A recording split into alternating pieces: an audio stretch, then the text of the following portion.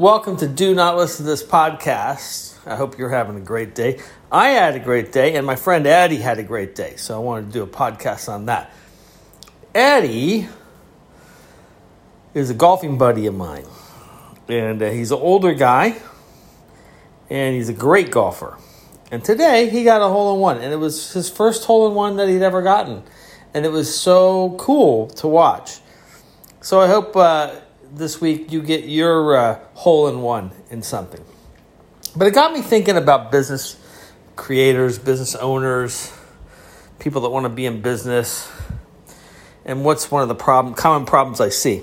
And one of the common problems I see is that they don't start a business that matches their current risk tolerance level, right?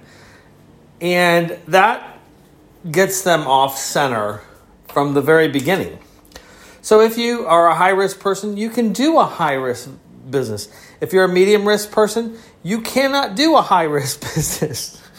You can do a medium-risk or a low-risk, right? If you're high-risk, you can do any of them. If you're low-risk, you can't do medium-risk or high-risk.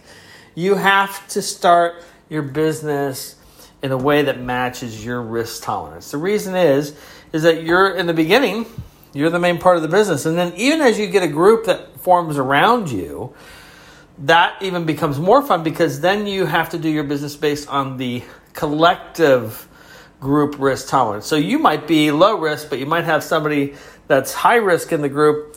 And then between getting comfortable with each other and trusting each other, you might be able to get to a medium risk kind of thing. So think about what your risk tolerance level is. The other problem is everybody wants high risk rewards, but they aren't high risk people. So you get the high risk rewards from doing the high risk. You get the medium risk rewards from doing the medium. You get the low from the low. They're all good rewards and nothing wrong with them. And they can be quite perfect for you. But think about that as you start your business. Thanks.